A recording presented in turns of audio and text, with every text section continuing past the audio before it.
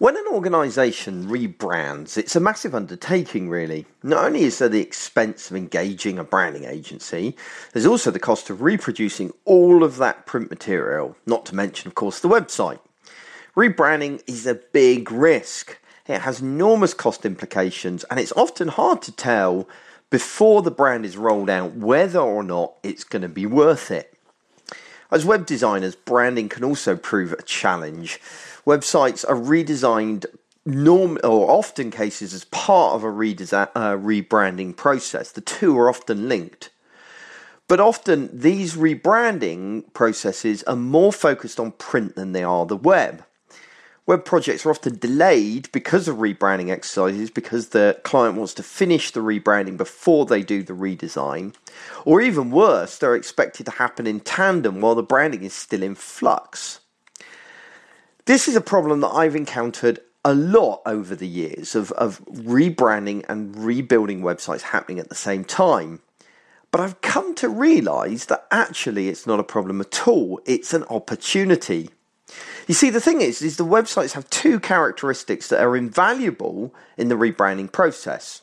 First of all, websites are easy to change. Unlike print, there is little cost associated with altering copy, imagery, typography, or colour.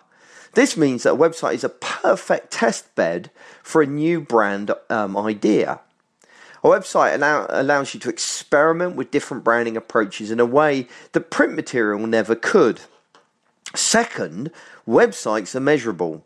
Not only can you experiment with different branding approaches, you can also see which is most successful. You can run multivariate testing on different approaches to branding and monitor which leads to the best conversion rate.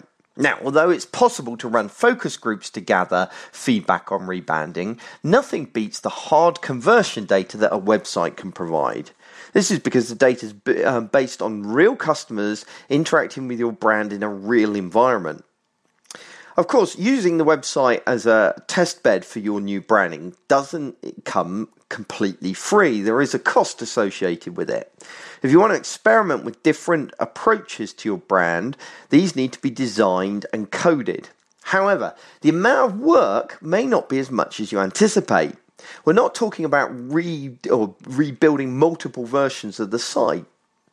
Because brand is often used across multiple platforms from business cards to billboards, it doesn't tend to focus that much on layout. Instead, the emphasis of a rebranding exercise is around colour, imagery, typography, copy, those kinds of things.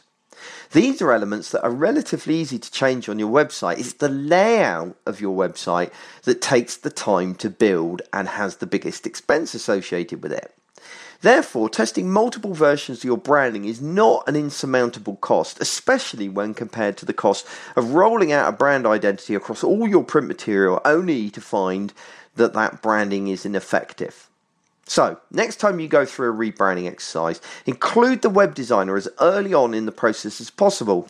It could save you a lot of money in the long run. What I'm quite interested in is whether anybody listening to this has taken this approach. If so, how did it work out? Or perhaps you had a bad experience of a rebrand going terribly wrong where it was launched and turned out to be ineffective. Whatever the case, share your thoughts and experiences in the comments associated with the blog post that goes with this audio boo. I would be really interested to hear your feedback on this one. Thanks.